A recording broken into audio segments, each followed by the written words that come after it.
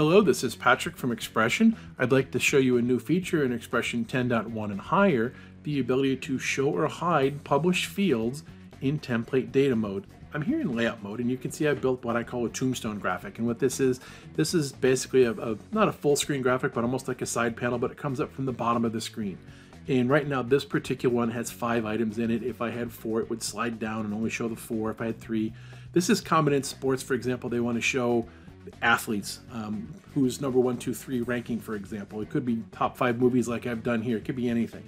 What I've done here is an old trick is I've used an input field where I have a number. So right now it's 5, so I'm showing 5. If I change that to 4, it drops down to 4. If I change it to 3, it'll drop down, only show me 3. If I do 2, it shows me the 2. It's literally just adjusting the Y value of my graphic in my position because I put everything into one group. And again, the way that I've done that, if I go into Visual Logic, I've got all this set here, and I'm using an input selector that basically says, if this input selector number equals whatever it is, change the Y value to something. So I'm going to use values 1 through 5. So value number 1 leaves it at minus 150. That will show me all 5. If it's 2 and 3 and 4 and 5, that's adjusting the Y position. That's all that does. And we'll show you that in a second because it's pretty straightforward and stuff we've done before. The next tab in Visual Logic is something I have called Show or Hide.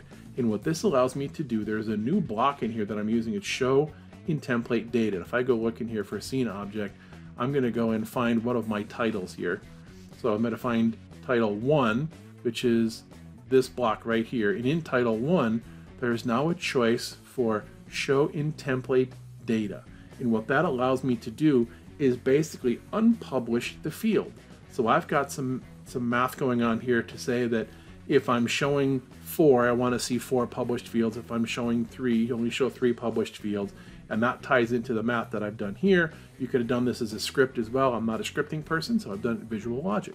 What this means, if I come over to my sequencer now, and I take that scene and it's playing in here, and I now have a pull down. Let me make my screen a little more obvious for us to view this. And make that a little bigger, and I'll make this a little bigger, and I'll make these a little bigger. Okay, so now you can see that I've got a pull down here, and right now it says 5, and I'm showing 5 down here, and I'm showing 5 input fields. If I change it to 4, guess what? You're only seeing 4 here, but you're also only seeing the 4 titles here. If I change this to 2, you'll see I'm only showing the 2 fields, and I'm not showing 3, 4, and 5, only 1 and 2. So that's part of what you can show here. So you can now set this up so that you hide things from your users that you don't need them to see. As we go into the newsroom, you'll see in the Moss client, you'll find the same functionality.